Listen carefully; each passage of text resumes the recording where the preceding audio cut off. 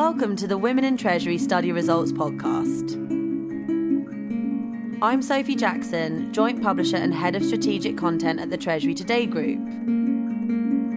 I'm delighted to be joined on this special standalone episode by Meg Coates, Joint Publisher and Head of Operations at Treasury Today, Frances Hinden, Vice President Treasury Operations at Shell, and Yeng Butler, Senior Managing Director, Global Head of Cash Business at State Street Global Advisors, who kindly supported last year's Women in Treasury Annual Global Study. This podcast is designed to present a high-level discussion of the Women in Treasury 2018 Annual Global Study results. In 2018, 348 women from across the world completed Treasury Today's Women in Treasury study, and we would like to thank each of them for doing so.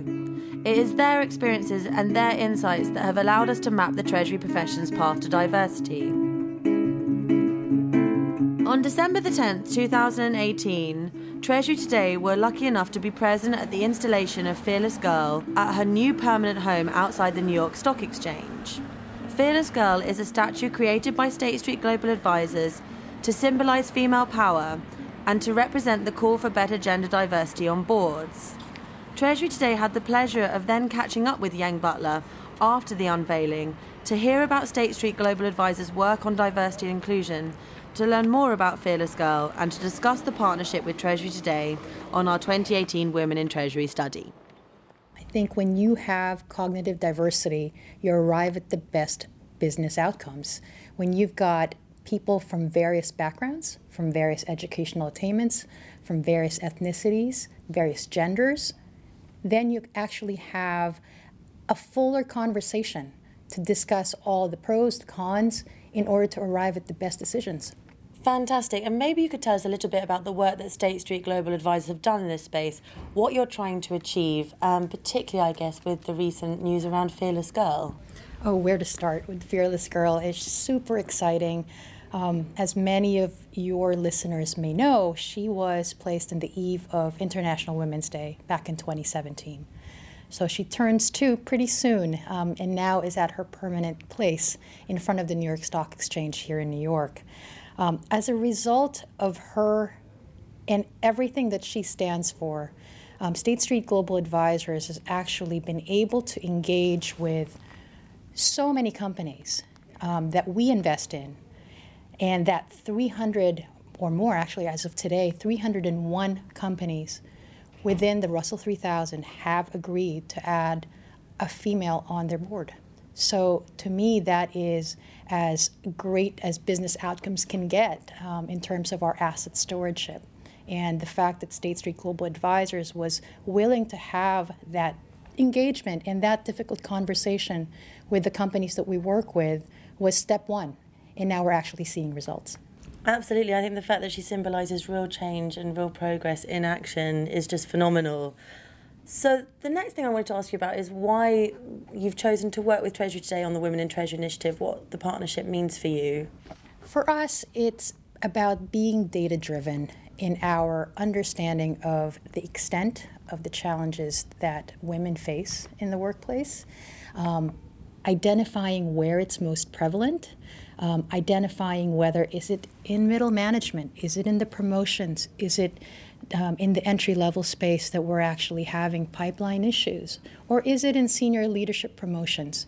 So in partnering with Treasury Today, we were able to actually hear directly from treasurers and women within financial institutions in hearing their specific thoughts and their candid experiences in better understanding the problem we're looking to address so that we can actually be very targeted about the solutions that we can employ. Fabulous. And obviously this year, 2018, we've got a fresh data set, over 50% new respondents, and many new questions asked this year with our partnership on the study. What have your main takeaways, if you could summarise them, been from this year's findings? So the issue of quotas was one that was quite startling in terms of the actual results, that more women are actually in support of using quotas in organizations. For me, the challenge has been, how do you actually translate having quotas into action? And so my key takeaway there is that if there is more and more support for quotas, then there's got to be much more innovative solutions in terms of what we need to employ to actually drive progress for gender diversity in the workplace. Fantastic. And we're in December now, celebrating Fearless Girl's arrival in her permanent home. As we all look towards the holidays and towards next year, 2019, what do you hope happens next in this conversation we're having as we look to next year? It's quite specific. I would love to be able to invite more men as part of this conversation, because I think the last couple of years has been around discussing the issues with women, with other women, and understanding the scope of the issue. Next year is all about translating those insights into action, and part of that is inviting men into the conversation and also being solution-driven in terms of what we need to do next together as a partnership in order to move those numbers forward. Thank you to Yang Butler for her thoughts there, and what a fantastic moment in history the unveiling of Fearless Girl at her new permanent home represents. Next up, Meg and I sat down with Frances Hindon to hear her perspectives on our 2018 study results and what they mean for her and for the broader community. So, hi Frances, Meg, and welcome. So great to have you both here with me. Hi Sophie, great to be here. Hi Sophie, it's also great to be here.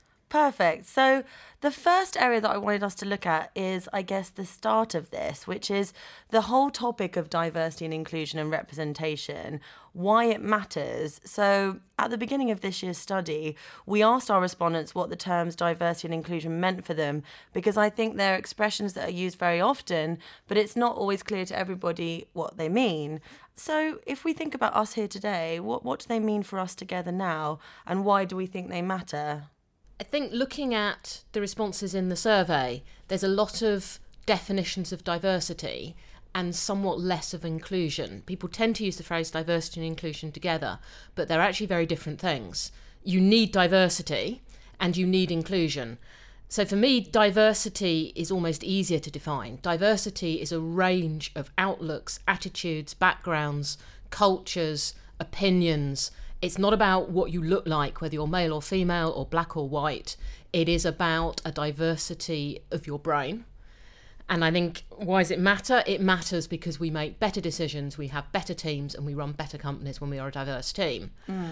But diversity is only the start. Having diversity is no good if you don't also have inclusion. If you recruit a diverse team, but then everyone has to mould themselves to the company culture, you haven't gained anything. And I've seen really sad, depressing more than sad cases where people have been recruited because they are different to say we need somebody else. It would be great to have someone with this different background. Then they come in and then they are just forced to join the culture. And a strong company culture can be a good thing because it helps build collaboration, it helps build teamwork, it helps build that feeling of belonging. But if you don't include everybody for who they are, you lose the benefits of diversity. Absolutely. I think you're totally right. I think we see many cases where, as you say, people are brought into an organisation precisely because they are different, and then they're not allowed to maintain that difference as they work in that organisation. It kind of gets battered out of them, for want of a better expression, which seems a bit of a wasted opportunity.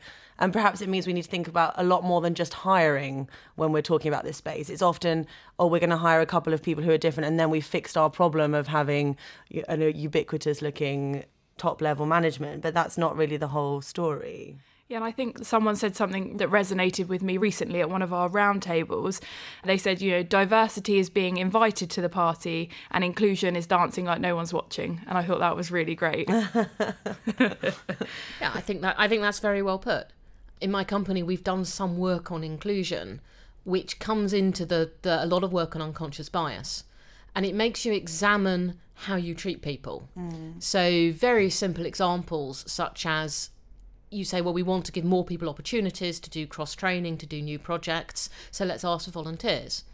But if you ask for volunteers, the people you get are the people who've been brought up in a culture where putting your hand up and saying, I want to do something, is considered a good thing to do, rather than the people who've been brought up not to do that, of whom, certainly in Asia, there are quite a few people for whom that'd be very rude.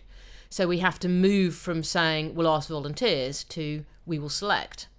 And then you come into the whole unconscious bias piece where you say, well, if we select, now we're applying our views of who the right person is rather than actually giving lots of people's opportunity.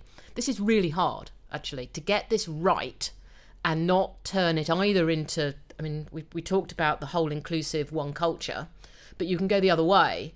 If you go too far the other way and you just say everybody's right, then you lose cohesion, and sometimes you will not stop behaviours which are actually wrong. I'm going to be extreme. Having somebody who is an extreme misogynist and racist in your company, that's diverse.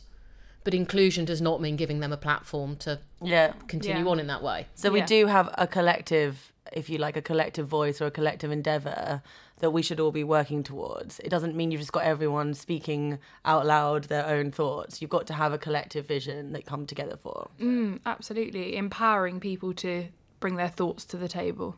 I agree with you. I think it made me think a bit of Twitter when you said that. On Twitter, you've got a wide variety of voices, but it often feels like everyone's shouting and nobody's forming agreements or making decisions to go forward. And obviously in companies, we need to come together to make collective decisions and move forwards for the best of a business. We are here at the end of the day to do a job. Yeah. Okay, so finally, before we move on from the broader topic of diversity and inclusion, I wanted us to briefly think about why particularly women's representation remains important. We are looking at the results of our Women in Treasury annual global study, and we're certainly seeing that there's never been as much need for our Women in Treasury communities across the world. So briefly, perhaps both of you can explain why you think it's still important to be thinking about female representation. Absolutely. So I think bringing a platform for women to join together is still super important. If we look across the landscape over the last couple of years, we were all in a position where we thought things were going to get better for women's representation. And no doubt things have got worse for women's representation. So if we look at the Fortune 500, female CEOs has fallen from 6.4% to 5%. So things are, getting worse. And if we look at our stats, only 4.6% of companies have a female CEO. So I think it's still really important to bring together communities of women to share their experiences and challenges and how they've overcome those. I think you're focusing a bit on the top level of the company, which I know we're going to come to. There's a very simple statistic, which is women are roughly 50% of the population. And for a lot of companies, and certainly a lot of corporates, women make up 50% of the intake. So I think one of the reasons it's become so important, particularly for women, is partly because we are a natural community and there's a lot of us, and partly because there is a very definite issue here with people starting with better A-level results, better O-level results, I think now better degrees. I haven't got a stat to quote in front of me, but girls generally do better than boys academically. They join corporates, and we're talking about Treasury, at a 50-50 level, and yet somehow it goes away. I'm not sure that statistic and that experience of people not doing well is reflected across other, and I hate to use the word minority, because women are not a minority. Yeah. You've led us on nicely to this idea of what's happening to that talent as it's moving through an organisation, this idea of a talent pipeline and that top level. So as Meg mentioned there, just under 5% of our respondents for the 2018 study have a female CEO, and only 18% are working for a company with a diverse board leading them. So why do we think this isn't improving, and how can talent pipelines begin to be more effective in getting talent up to that top level? What are the problems that women are facing, and not just women, I guess we would talk about minority talent as well, in moving through organisations more effectively? I would say the problem is anybody who isn't typical of what the current top management are. So some women who are doing well are perhaps closer in behaviours to the men who do well. Most big companies have some form of talent identification program where they look at people who they think are high potential, high talent, and single them out, put them on the fast track. But their means of identifying those people tend to be to look at a list of characteristics where they say, these are the characteristics of somebody who's going to do very well. But that list of characteristics are generated by looking at the people who've done well in the past. So you look around at your current board or your current senior management and say, what characteristics do they have? Therefore, that is what we need from our senior management in the future. Now, some of those you do need. You need to be motivated, you need to be ambitious, you need to work hard, you need to be clever. I mean, you need to know what you're doing. But some of it is about behaviours and about how you act, that more diverse people, which is such a dreadful phrase, many women or people from a different cultural background will not have those behaviours, but might be equally successful with a different set of behaviours. So this way that one identifies and promotes and fast tracks people who reflect the current top management is going to lead to this feedback cycle where you never make a change. So you really have to take almost a leap of faith and take a risk that says we do see and we believe that a more diverse board or senior executive will lead to more success. Now we're going to have to put our fingers in the air and say, how do you identify the best people for that? So perhaps this is even a look at unconscious bias training as well, to look at what those behaviours are that we list on our list of successful people. Yeah, it's some of that is not unconscious bias. Some of that is consciously saying, behaving like this, typical example, working 24 hours a day, travelling whenever it's needed, always being in the office. All the people who are senior today have exhibited those behaviours. It's not unconscious bias to say, it's wrong, but it's not unconscious to say, and therefore those behaviours are necessary. It is the need to challenge that it is necessary to work like this in order to be a senior leader. But I think perhaps there's 2 points there. I think some of those traits that you're saying, or characteristics was the word you used to be precise, are in fact more personal traits, really. They're quite hard to define and they're quite hard to measure. If we're talking about someone being motivated and so on, we need perhaps begin to define a list of characteristics that can be more easily verified so that we're avoiding unconscious bias, perhaps. Is that a solution? And if not, then what solution could we have to changing this list of characteristics to broaden it out to be more inclusive? I think you're also right that there's unconscious bias. I've heard people say things such as, when looking at a shortlist and deciding who to recruit, I'm going to take this person because they'll have a much faster learning curve, because they'll fit in faster. Which is, it is unconsciously saying, these people are more similar to me and my life will be easier. And let's be fair, your life will be easier. So I think part of this is about, is there a list of things that we should look for, but a list of things that we should say, we don't need these. So if somebody says, I have to leave at 5 o'clock every day, whether it's to look after my aging father or to pick up my children, but I promise I will do whatever is necessary to do, whether it's at home or at work, do we discount that and say, no, they're not really properly dedicated to the job if they think their family is more important? I mean, we could certainly have a long conversation about people who want to work part-time. I know a number of people who've successfully done part-time jobs, but they all say that whilst people are very helpful and supportive to their flexible working, there's then a background assumption that they're not ambitious. Yeah, and I think when corporations are looking at having more diverse talent, one of the things that we're all talking about now is the future of work, right? And in the future of work, the companies that are going to thrive will be ones with diverse talent, because diverse talent challenges decisions that are being made. This concept that the global financial crisis might not have happened if we'd had more diverse teams leading those organizations, because you would have had people who were challenging decisions that were being made. And to go back to your point, Frances, you don't just always want to hire the easiest person because they're not going to challenge you. Yeah, I mean, even having a more diverse team, having the courage to challenge is harder. We're back at diversity and inclusion. You can have a diverse team which says you've got a group of people around the table, including your non-executive director who ticks your diverse box.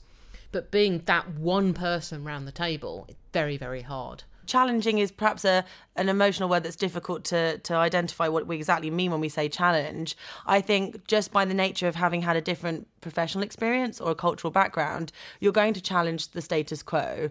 That doesn't mean you have to be saying, I am challenging this decision that's being made, but just purely the ideas that you bring to a table for new products, for new ways of speaking with clients and so on, will be a challenge to what has been going on before in the corporate land. We're seeing that in a lot of organisations.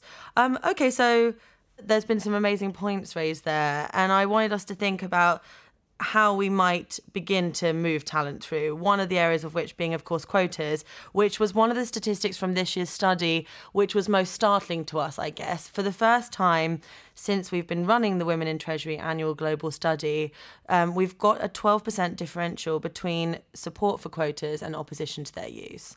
So this year, 44% of our respondents were in favour of quotas and 32% were against. So Frances, you and I have spoken about this before, and I think this is an area where it's good to hear different viewpoints. What are your thoughts? And if not quotas, then what? I find this question really hard. I suspect that the percentage of people in favour is going up over time as nothing changes. Yes. Absolutely. And Meg, you gave us the statistic earlier that it's not changing at the top. So the more nothing changes, the more you start to think maybe the change has to be forced somehow because it's simply not evolving. But I still struggle with quotas because I see myself in future maybe sitting on a board because they had a quota for female board representation. And I don't think anybody wants to feel that they're sitting around the table and people looking at them and thinking, you're only there because of the quota. That's what frightens me. The other is a conversation I had with a middle-aged white man who works for me recently, who said, I'm never going to get promoted because all promotions are going to women at the moment. And I couldn't argue with him. It's absolutely right. He's not going to get promoted because all promotions are going to women at the moment. So I believe in having, it's a dreadful word, but I believe in having aspirations. Mm-hmm. And somebody said, I was talking about this to someone else, and they said to me, well, men have had it their way for the last 1,000 years. That's what I was going to say. It's about time. So I do believe in a stated aspiration to change. I still can't get my head around the idea that a quota is the answer because you'll end up with a board which splits itself into two.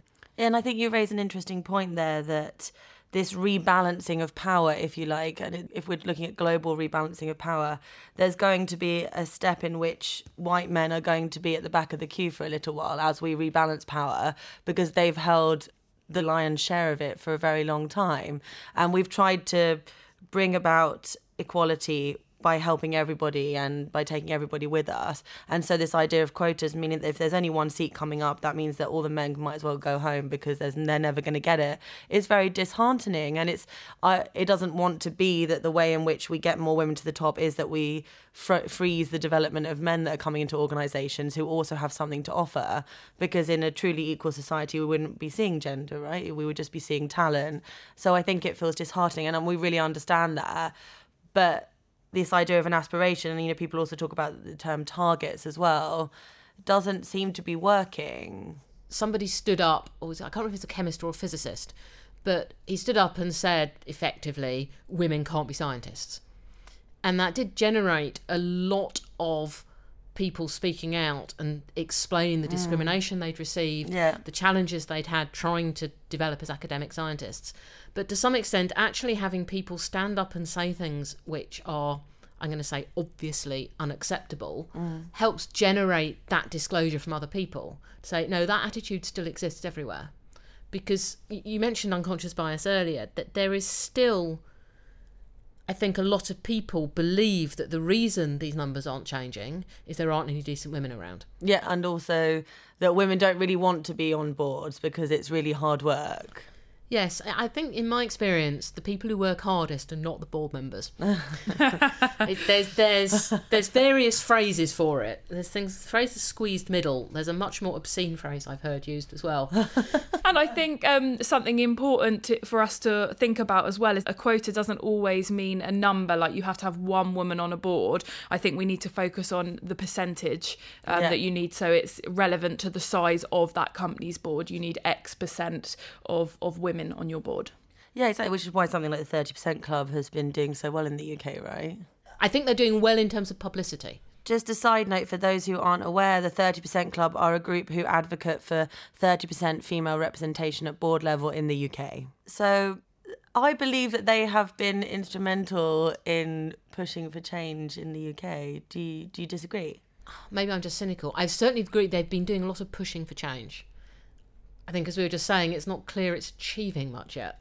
I think in the UK, actually, things are looking more bright. In the US, things are not looking bright at all.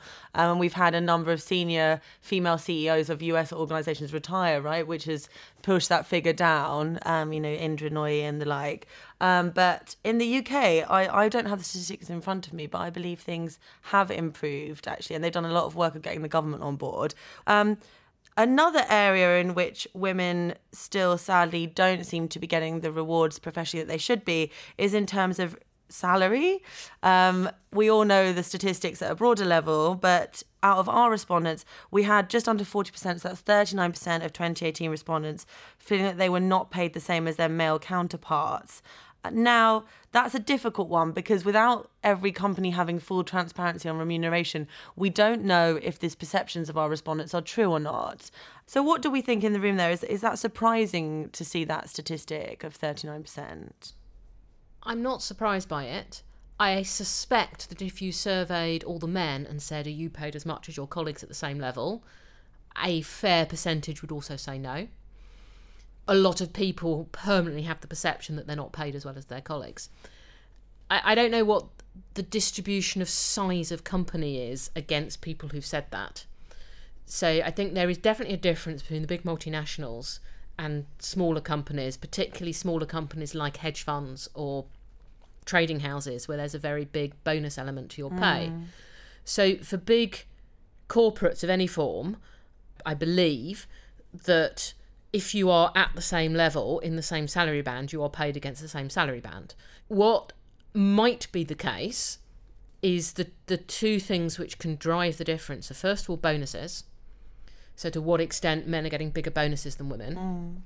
And if you look at the UK gender pay gap reports that come out, people publish a bonus pay gap as well as an overall pay gap. There tends to be a bigger bonus pay gap for men versus women, but that still doesn't actually tell you because it's not by seniority. So where you have more senior men, higher levels of seniority tend to get bigger bonuses, so therefore men will get bigger bonuses, which doesn't actually tell you if it's equitable or not. And the other piece, of course, is it's back to the previous thing we were talking about, it's about promotions. So are men getting promoted preferentially to women? And if so, they're going to get paid more, but they could still get paid exactly the same if they're at the same level. I agree with you. One of the things that I was talking to someone about recently was this idea that an unjust salary can follow you throughout your whole career, because when we go to our next jobs, we often disclose what salary we're currently on. So say we started off at age 25 being unfairly paid less than our male counterparts, that could then be something that follows us for the rest of our careers. Now, there's been a number of different solutions put forward to that. The idea that we don't have to disclose our salary when we go for interview, and that is becoming more commonplace, that you might avoid doing so. I've certainly been told by recruitment consultants, never say what you're currently paid. I think Helen Hamby on a recent webinar shared some really great tips for our Women in Treasury community around pay parity, and saying, if you feel you are paid less than your male counterparts, as we discussed earlier on, some of this must be perception and we need more visibility and transparency there. But if you do believe you're being paid less than your male counterparts and you have that information, then gather that and go and talk to your manager with that proof, and don't be scared or shy to go ahead and do that.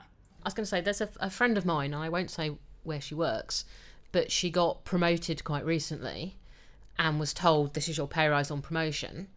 And she then spoke to some of her new colleagues and realised that she was probably not got the same pay rise they did. And she had the courage to go back to HR and said, I don't believe you're paying me the same as people at the same level. Either you fix it, or I'm going to go to the data protection regulator and say, I am requesting this information and you are required to give it to me. Not how much individuals are paid, but how my pay compares to everyone else at my level. Because virtually everyone else at her level was male. And she said, I got 25% pay rise next week. Well, I've also heard other stories of people suddenly being given, in the midst of this scandal of pay gaps, people suddenly being given unexplained pay rises, senior women. Yeah, that'd be nice. Very nice, but they've been a bit perplexing for them why they've suddenly had an enormous hike. And I think we all know why they've suddenly had an enormous hike, because the companies are preparing to release their salary bandings for different genders. You've moved us to a nice area there, which is this idea of negotiating. We don't want to just look at these statistics and say, this is the way it is. What can we do to change this? So one of the areas that's often raised is perhaps men are brought up to be better negotiators, and that's why they end up walking away with better salary packets or better bonus packets. So what are our thoughts around improving negotiating skills? You mentioned some ideas there. So I talked about the advice that Helen Hamby offered in our recent webinar there. And one point you raised, Sophie, actually, that was really interesting is when we look at kind of the lower levels. So if you are a manager or maybe a junior within the company, having that courage to step forward and say, look, I don't think I'm paid fairly or paid equally to my counterparts can be a challenging one. So you were talking of this idea of forming groups together, support groups where you can share and discuss how you might go about navigating a difficult conversation like this, because it is an uncomfortable conversation to have for some people. And I think the other thing that we can think about doing as well is reaching out to perhaps a mentor or even a coach for this particular negotiation skill. Yeah, I think coaches particularly can be very instrumental. I know employee resource groups can be fantastic, but lots of companies won't like this idea that you're all clubbing together to get what you want. Yeah, I think one of the best ways to get a large pay rise is to move roles, and particularly move companies. I think women move less than men quite often across companies. So then we say, well, does that mean you have to move more? Or does it mean, as you say, you need better negotiating skills in your current company? And it is really hard to go and say, I think I'm being underpaid. And speaking as a manager, I've had people come to me and say, I think they're underpaid. And my reaction generally as, well, if you're certain you're underpaid, I suggest you find another job and prove it. Said possibly slightly more politely than that. But you've got to be ready to do that. But you have to be ready to demonstrate. And there's two slightly different things here. There's one is, if you genuinely think you're not being paid as much as people at the same level as you, and that's illegal, as opposed to the slightly more general point, which I think we moved on to, which is, what do you do if you think you're not being paid a suitable amount for what you contribute, as in you think you deserve a pay rise. If you think you deserve a pay rise, then, as we said, men have a tendency to ask for them more, but we're women, we often work slightly differently. It is then evidence-based. Why do I deserve a pay rise? I mean, you just laugh, saying, yes, if you can demonstrate that at another company someone is prepared to pay you 20% more, you can very easily go and say, I can get 20% more by moving. Actually, I like working here, but that's a lot of money. What are you going to do about it? Yeah. And also, I think often it's sad to me to hear how many people have waited so long to talk to their organisations that they're already out the door in their mind. They're already moving on because they haven't had those conversations, which is a real shame, because I think often if organisations were earlier on engaged in the fact that their talent was unhappy, they were at least given the opportunity to do something about it. No, I agree. You if you're unhappy, you need to say so. And I think that's another thing that people are often not very good at. Absolutely. I think communication is key, and I think you owe it to yourself as well as your organisation to start those communications early on. Fabulous. So looking towards 2019, where do we go from here? We've been having a lot of these conversations for a while now, and it's been interesting over the course of 2018 to see this conversation evolve with our communities across the world. But what can we apply from what we've learned this year as we broaden out the dialogue to next year? Well, one thing that struck me when I read the results of the Women in Treasury survey was how senior a lot of the people replying were. So we've just spent the last time on this podcast talking about what an organisation can do, what they can do. But actually, there are a lot of senior women in Treasury today. I think we should think about what we can do. So it's not thinking about, okay, I'm not on the board of my company, so I'm not going to think about what the board of my company should do. I should be thinking about, I'm responsible for a large Treasury team. What can I do to improve equality, diversity and inclusion within my team as I go into the next year? I love that. And I think it's something that we've been saying as well at our forums is, first of all, yes, there are still inequities that everybody's facing. But as you've just rightly pointed out there, we're looking at a range of women who've got incredibly senior roles, who are in positions of power and who do have voices that can help to shape the community that we all belong to. So let's make sure that everybody is getting engaged and using their voices to make things better.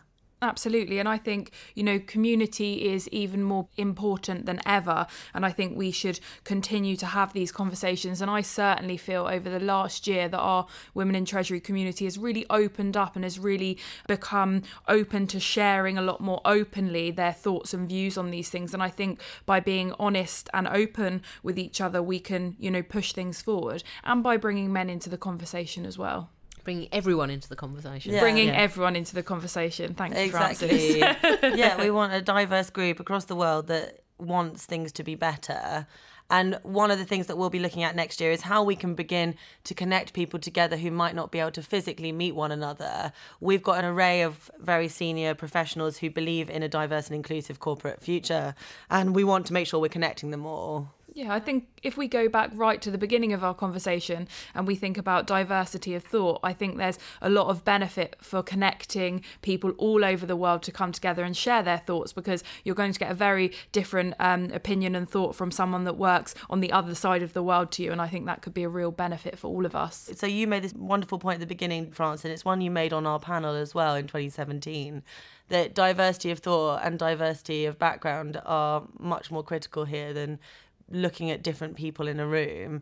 And to go to Meg's point as well, if we're thinking about bringing people of different cultures who are approaching similar problems, I think that this will be a real game changer in moving this dialogue forward, because it's not working one culture alone. And if you look, for example, in Asia, we are seeing many more senior women rising to the top. So why is that happening, and what can we learn? Just equally, what do we have to share with people in different parts of the world that can help them to advance their causes as well? Fantastic. So I would like to say a big thank you from Meg and I to you, Frances, for joining us today. Thank you, Frances. It's been a fantastic conversation. Thank you very much. It's been fun. Thank you very much to our guests, Yang Butler and Frances Hindon, for sharing their thoughts with us. Thank you also to our Women in Treasury global community for your support over the last 6 years. Stay tuned for further coverage of this space throughout 2019. And if you would like to get more involved with the Women in Treasury initiative, you can do so by joining our dedicated LinkedIn Women in Treasury community today.